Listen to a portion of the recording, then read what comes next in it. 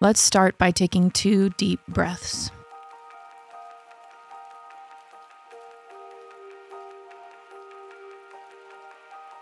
Today's reading comes from 1 John 5, verses 1 through 13. Everyone who believes that Jesus is the Christ is born of God, and everyone who loves the Father loves his child as well. This is how we know that we love the children of God, by loving God and carrying out his commands.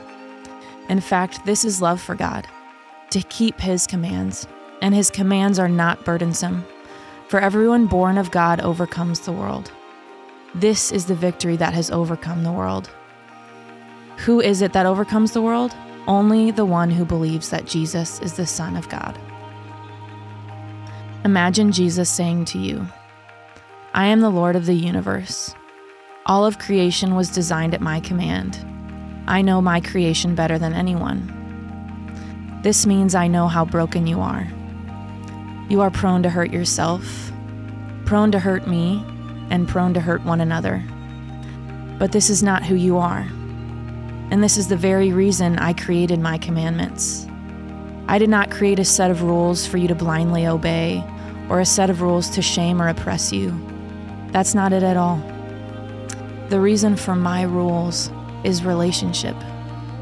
I have given you my commandments so that you may flourish in your relationship with me and in the relationships around you. You'll find that when you are living in step with my commands, you will experience a fuller, richer, and deeper way of life, the way I have made you to live. And when you mess up, when you fall short, ground yourself in this truth, that I have already taken the blame.